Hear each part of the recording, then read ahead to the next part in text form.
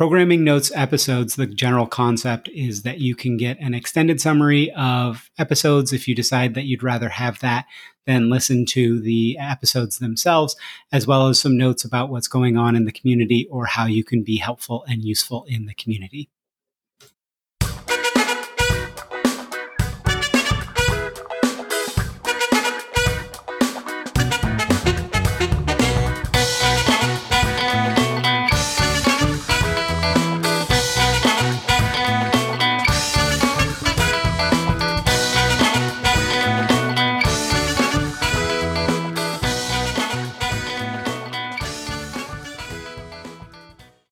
Programming notes for the week of March 5th, 2023. This is the first week of just 2 numbered episodes a week, so I can hopefully recoup some of my sanity. Episodes going forward will be released on Monday and Friday. Hopefully that means I can do some other content, like I am starting on the Data Mesh Light and Shade Substack, where I'm writing some of my own content. My call to action this week is please actually spend the 3 minutes to at least rate the podcast. You don't have to review it, but at least rate it on iTunes or Spotify or whatever. I know many of you have listened to tens, maybe even 100 plus hours of the content of this show. So please do me a solid. It's kind of important for some of the future endeavors. It's kind of important for more people to be able to find it. I know a lot of people have said they just stumbled across it rather than it was recommended to them. And so I just want more people to be able to find that. If you want to make a post on LinkedIn about, hey, this thing is great or whatever, I'd appreciate that. But at least please just go and click the, and 5 stars, please, but whatever. Also, go talk to people in the Data Mesh Learning Slack to collaborate on some content or something. Do you want to put out some content? It's pretty easy to find somebody that's interested in doing that. So what's on tap for this week? On Monday, we have episode 202, Creating a Balanced, Sustainable Approach to Your Data Mesh Journey, which is an interview with Kiran Prakash at ThoughtWorks. So Kiran is another thought worker, and we discussed getting to an actual sustainable practice with data mesh. How do you find a reasonable pace and keep making progress, especially as you transition from early journey to more mature stages? What can we do that's going to really make it so that you can do data mesh over the long haul instead of just trying to run through it and speed run through it? And that, how do you keep that momentum? And how do you find your target operating model? There's a lot of, and he kind of goes through at the end, there's a little bit of a place where he kind of goes on a rant of here are all the 15 things that you've got to check to make sure you're doing right stuff. So it's useful from that perspective too. On Friday, we have episode 203, which is the first of kind of the Data Mesh Radio specific panels. And that is making privacy practical and scalable in data and data mesh. This was led by Deborah Farber with Samia Rahman and Catherine Jarmal. And this is the first of our series of panels specifically designed for Data Mesh Radio. I'm sourcing for many more. If you have a topic you want covered or have ideas for guests, do get in touch. But this panel specifically is all about data privacy and how when you do it right, it can unlock so much more value and lower risk, right? A lot of people are doing all these things to get to data that has been deemed too risky. And so you end up with shadow IT and you end up with much more risk than even if you were to give them access and kind of do it in such a way that you can understand what they're doing. And, in general, the cost of actually implementing privacy enhancing technologies is coming down very quick. And with the increasing amount of privacy protecting legislation, I think this will be a topic many need to focus on maybe in the second half of 2023 and into 2024. I think privacy will be one of the big ones. So I think, and it's just a fun conversation. They just all had a lot of fun banter back and forth. So with that, on to the extended summaries for the episodes this week.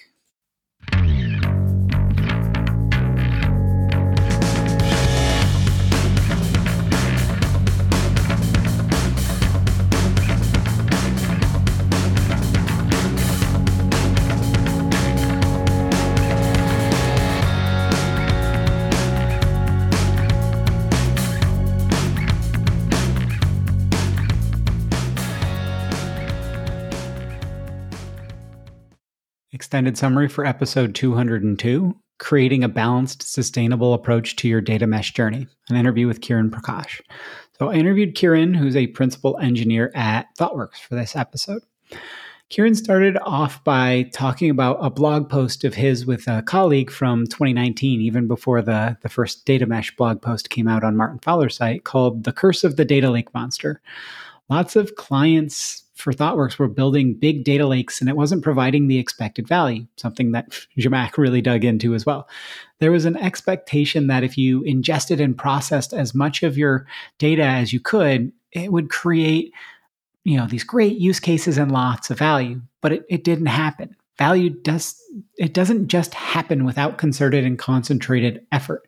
It's not that people really think about, I'm going to go figure out what could be possible and go build it, especially in a data lake sense, because they have to do so much of the work themselves. So Kiran asked, why aren't we applying product thinking to data to figure out and focus on what matters to actually drive towards value? What would happen if we focused on outcomes instead of platforms? What if we measured value, not how many terabytes were processed and stored? A key reason Kiran feels kind of this curse happened was the strong separation between business and IT. That separation meant both were seeking different goals instead of collaborating around driving to value. IT was focused on building things instead of solving business problems, and the business side was focused on doing what they could, not on building out a scalable and robust data practice and really participating in kind of the internal data economy. Basically Conway's law in action. We saw microservices really help to tackle those same issues on the operational plane. So the data side of the house was definitely ripe for some product thinking led innovation and to kind of change up what we were doing. Data mesh avoids a lot of the issues of past data approaches by not leading with the technology. The first two principles are not tech focused.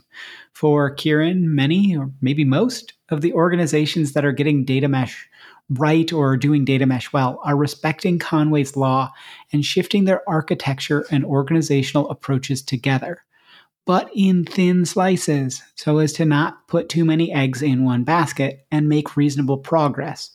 And they are getting the exec sponsorship because while you don't want to reorganize your entire company up front to do data mesh, you need some top-down pushing to actually drive the necessary org changes when appropriate, whether that's reorgs or whether that's changing KPIs and OKRs or whatever, that you need that ability to go to someone and say, we need to accomplish this. How do we accomplish this? And they have some juice to actually do that. Yes, politics sucks, but it's the way organizations work. So you need that exec sponsor.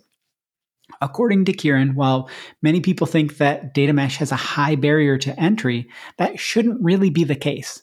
There should definitely be a target operating model at the organizational level, and organizations need to keep that in mind. But it's not as though, again, you reorganize the whole organization up front, right? Organizations need to really answer the question of what are they trying to do with data and what would doing data mesh well drive for them. If that's not crisp, they probably aren't ready to do data mesh because their business strategy isn't aligned to or contingent on doing data well. So again, circling back on that high barrier of entry, you don't need to think about we have to do everything. This has to be this huge big deal.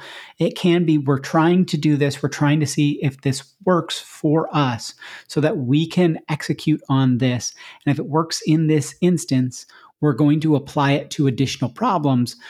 But if it doesn't work, then it's not a huge deal. We haven't made a huge bet. We haven't completely focused the entire organization around doing this just because we're trying it out, right? That's that high barrier to entry, putting a lot of risk there when it's not necessary and it's not useful.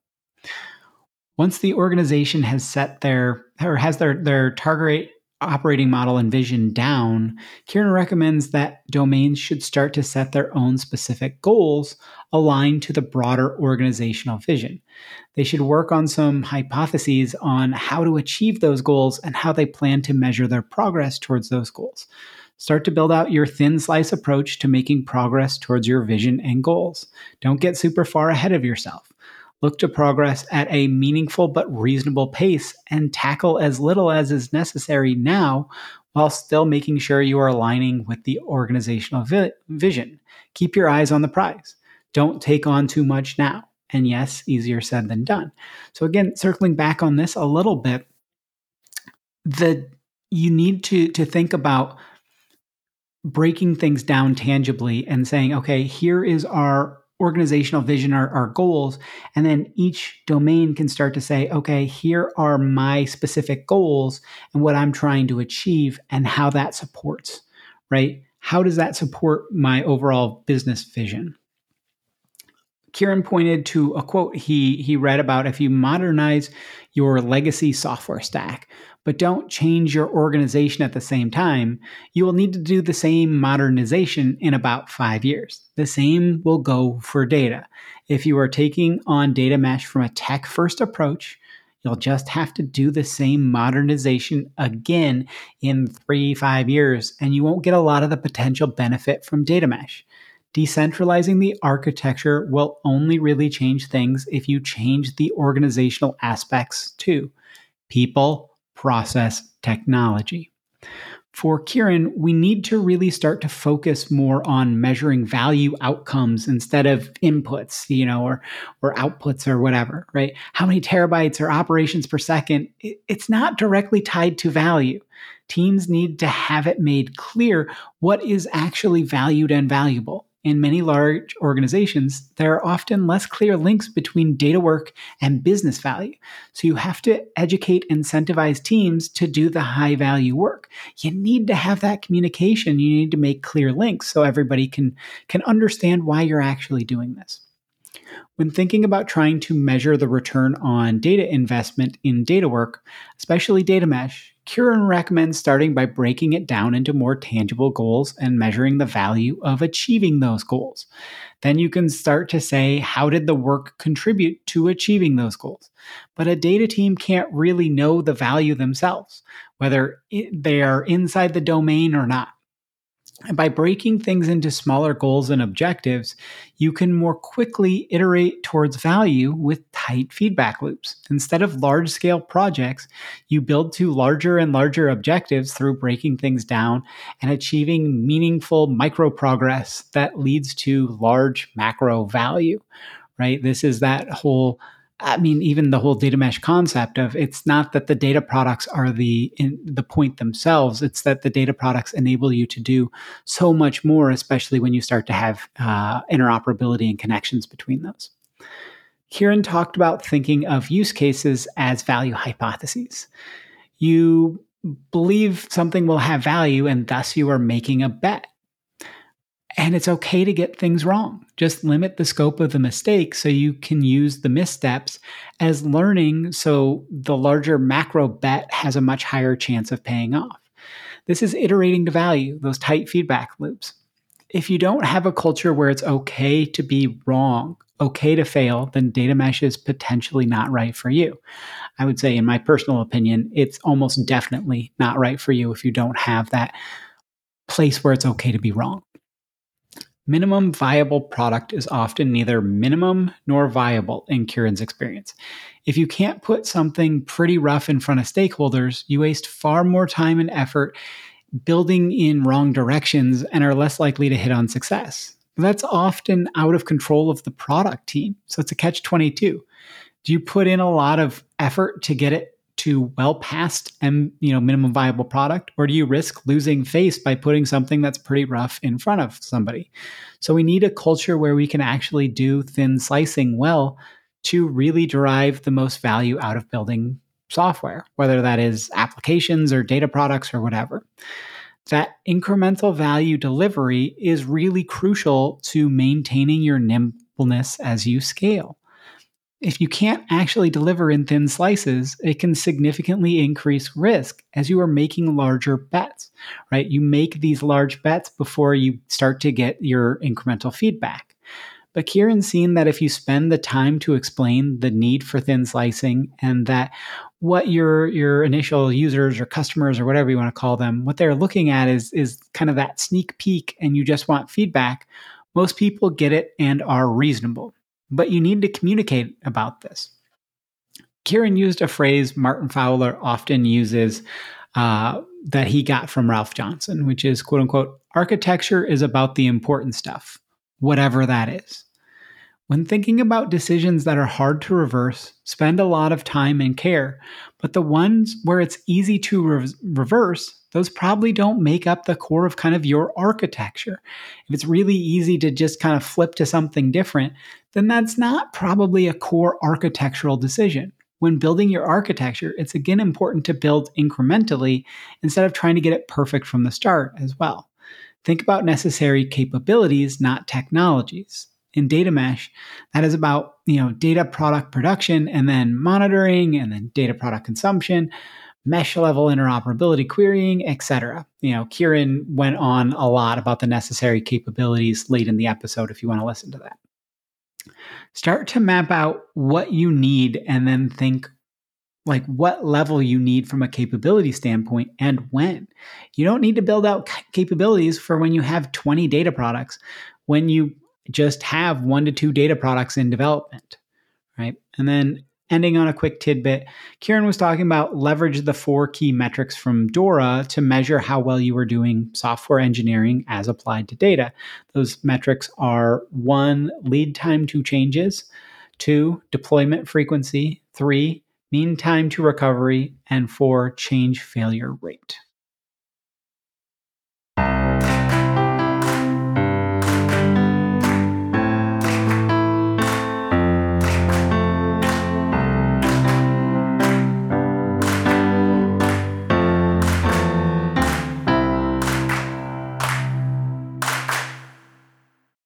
Extended summary for episode 203, Making Privacy Practical and Scalable in Data and Data Mesh. So this was a panel, and before we jump in, a quick acronym to know is PETs, is Privacy Enhancing Technology. And then as well, I'm going to give a quick warning as to kind of late in the episode, all 3 panelists got really excited about talking about how amazing it would be if we actually had some of these PETs applied to our own personal data.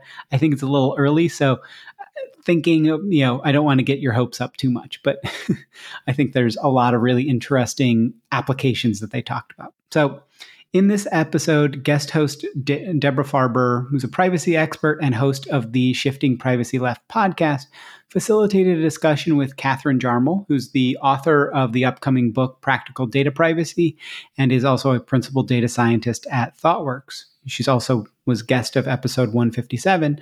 The other panelist was Samia Rahman, who's the director of data and AI strategy and architecture at the life sciences company CGen, and she was the guest of episode number 67.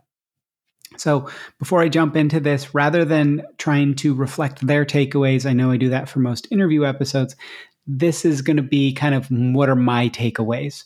And this is how I'm going to do it going forward for panels rather than trying to reflect the views of a bunch of different people. So we'll start with my top 7 takeaways. So number 1, privacy has been dominated by risk compliance historically, but it's starting to move past the defensive governance aspects. Privacy has mostly been at the tail end of the development cycle across systems and data, but it's starting to shift left across the board, much like a lot of aspects around data with data mesh. Number 2, regarding data mesh, given how many additional aspects of development we are asking domains to own, is it really fair to ask them to own privacy as well? How can we train people to understand when to use these privacy enhancing technologies and then make it easy to implement those decisions? This is much like other aspects of the self-serve platform. We need to really think about that. Number 3, privacy tech is emerging and maturing at a very significant rate. What was once a pipe dream or was prohibitively expensive is much closer to being available to kind of the masses of those organizations out there. Much like data mesh in general couldn't really have been done before cloud native tooling and technologies started to mature, privacy is in a similar way forward. If you want to hear more about specific tech, there's some talk in this episode and then in Catherine's interview, which was again episode 157. Number 4, with the explosion in upcoming privacy-focused legislation across the world, much of which is at least slightly different from each other. Every jurisdiction is deciding, their own little rules, and everybody has to comply with all of them, right? So with that, we will see a large increase in the need for organizations to do privacy well and do privacy better in general. Shifting left is really the only way to do this scalably, or we'll potentially see organizations stop doing a lot of currently valuable data work because the cost of privacy and risk compliance around that data work becomes prohibitive. Upcoming legislation may be the thing pushing privacy forward more than anything else. Number 5, privacy is extra crucial when dealing with data leaving the organization, whether that's via a partnership or for those organizations selling their data on a marketplace.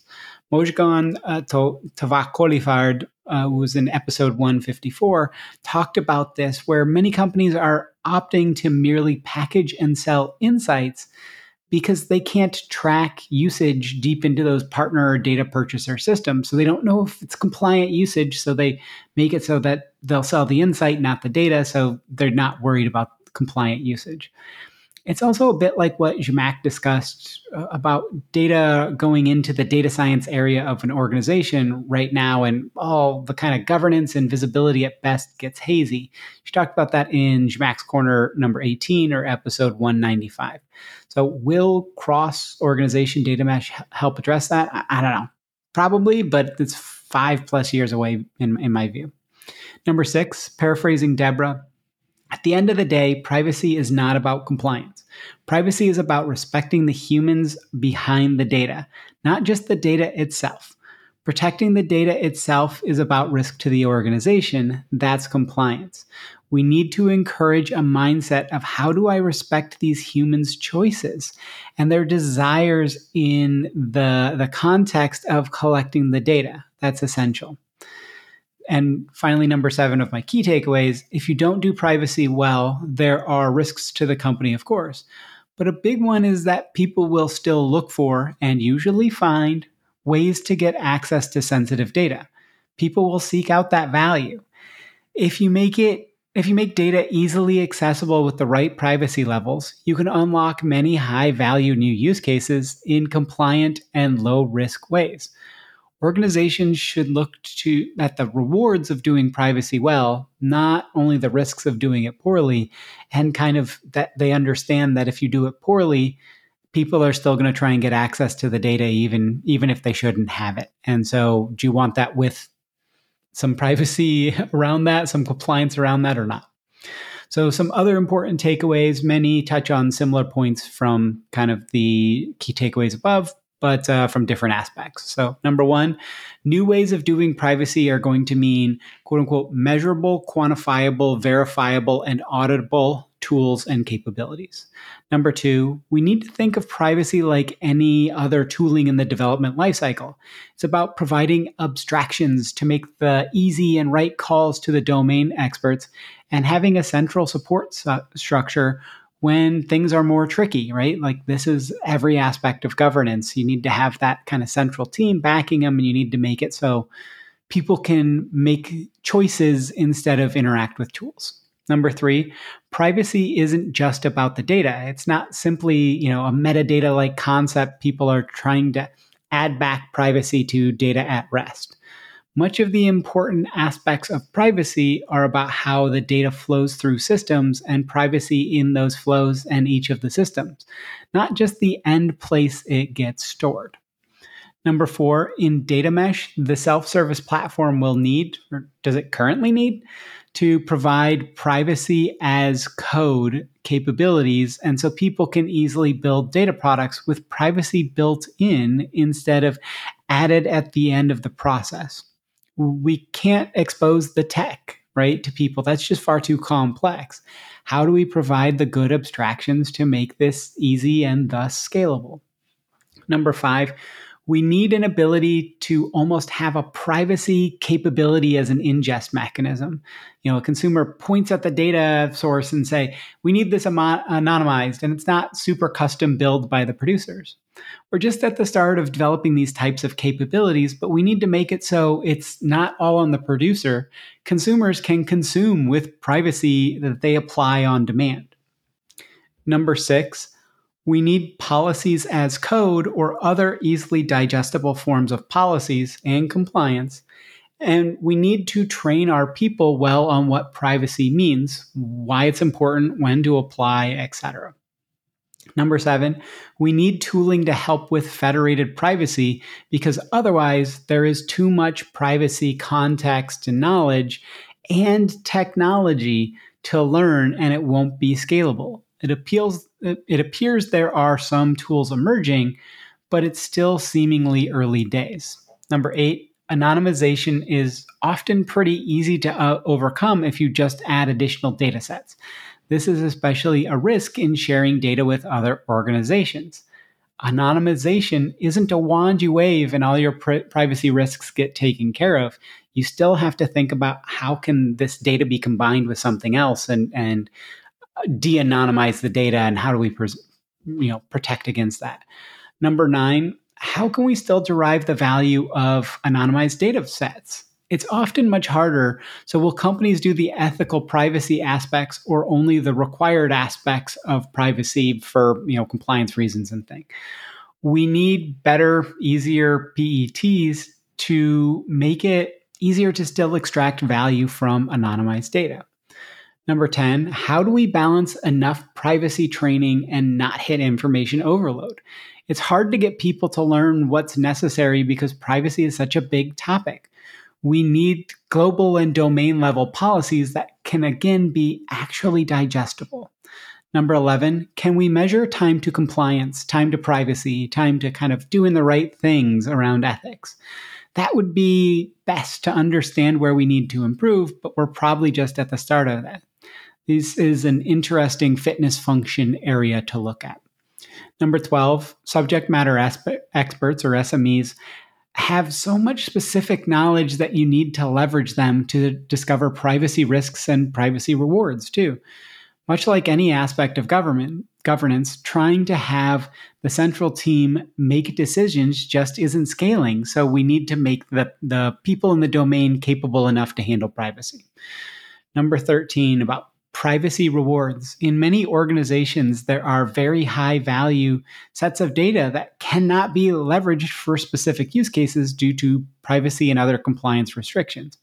Getting to a place where we can easily leverage that high risk but high value data will potentially unlock large amounts of business value. But it's hard. You have to think about, if we apply privacy right to this, how do we get more value out of it? Number 14, there are lots of instances of teams finding those high-value data sets and using shadow IT to get at them. If that's the only way people can get access, many will completely skirt any compliance and privacy.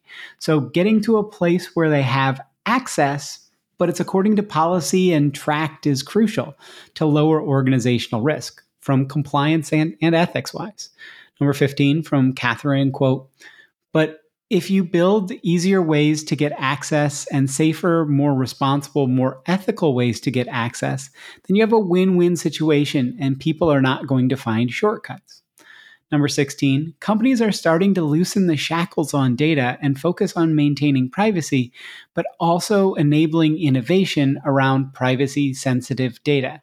That's a great mindset, but there are still many questions on how to do that specifically. Number 17, too many, especially in blockchain, conflate privacy and confidentiality. Keeping something confidential is a security aim. So if you focus on confidentiality, you can't actually use the data you have. No one is allowed to get access. It's on lockdown. Number 18, we need to get better at risk modeling for privacy.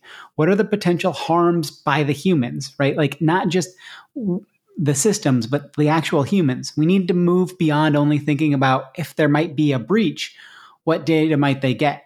We can free up far more data for far more uses if we do the right thing, but ethics around data usage is not a common thought. We need to train people to think ethically and about potential harm, from internal actors and external. Number 19, there are multiple issues with anonymized data. Are you taking away the utility? Are you fooling yourself into thinking it can't be de-anonymized? It's a pretty common outcome with adding additional data sets. It's especially a risk if you're sharing data externally. Don't treat anonymization as your hammer and everything looks like nails when it comes to privacy. Number 20, we need to teach developers about differential privacy, which is about quote unquote bounding the probability of someone learning, a specific thing. Differential privacy got a bad reputation, but we can add noise and maintain accuracy now. We couldn't really do that. It is, as Catherine said, the gold standard for anonymization. Number 21, healthcare patient data is one of the biggest challenges in privacy because you want to maximize the efficacy of care, but also maximize privacy. And then how do companies take data of the individual to extrapolate further to broader trends? Like, hey, how do we see when two people have this diagnosis? What does that mean for the rest of their health? Well, if only a few people have that, then it's a big privacy concern. Number 22, we need to get people upskilled so they can understand when to transform data in privacy preserving ways. And then the self-serve platform needs to make it easy for them to do that. But we don't have great industry-wide understanding of how to do either of those that well quite yet.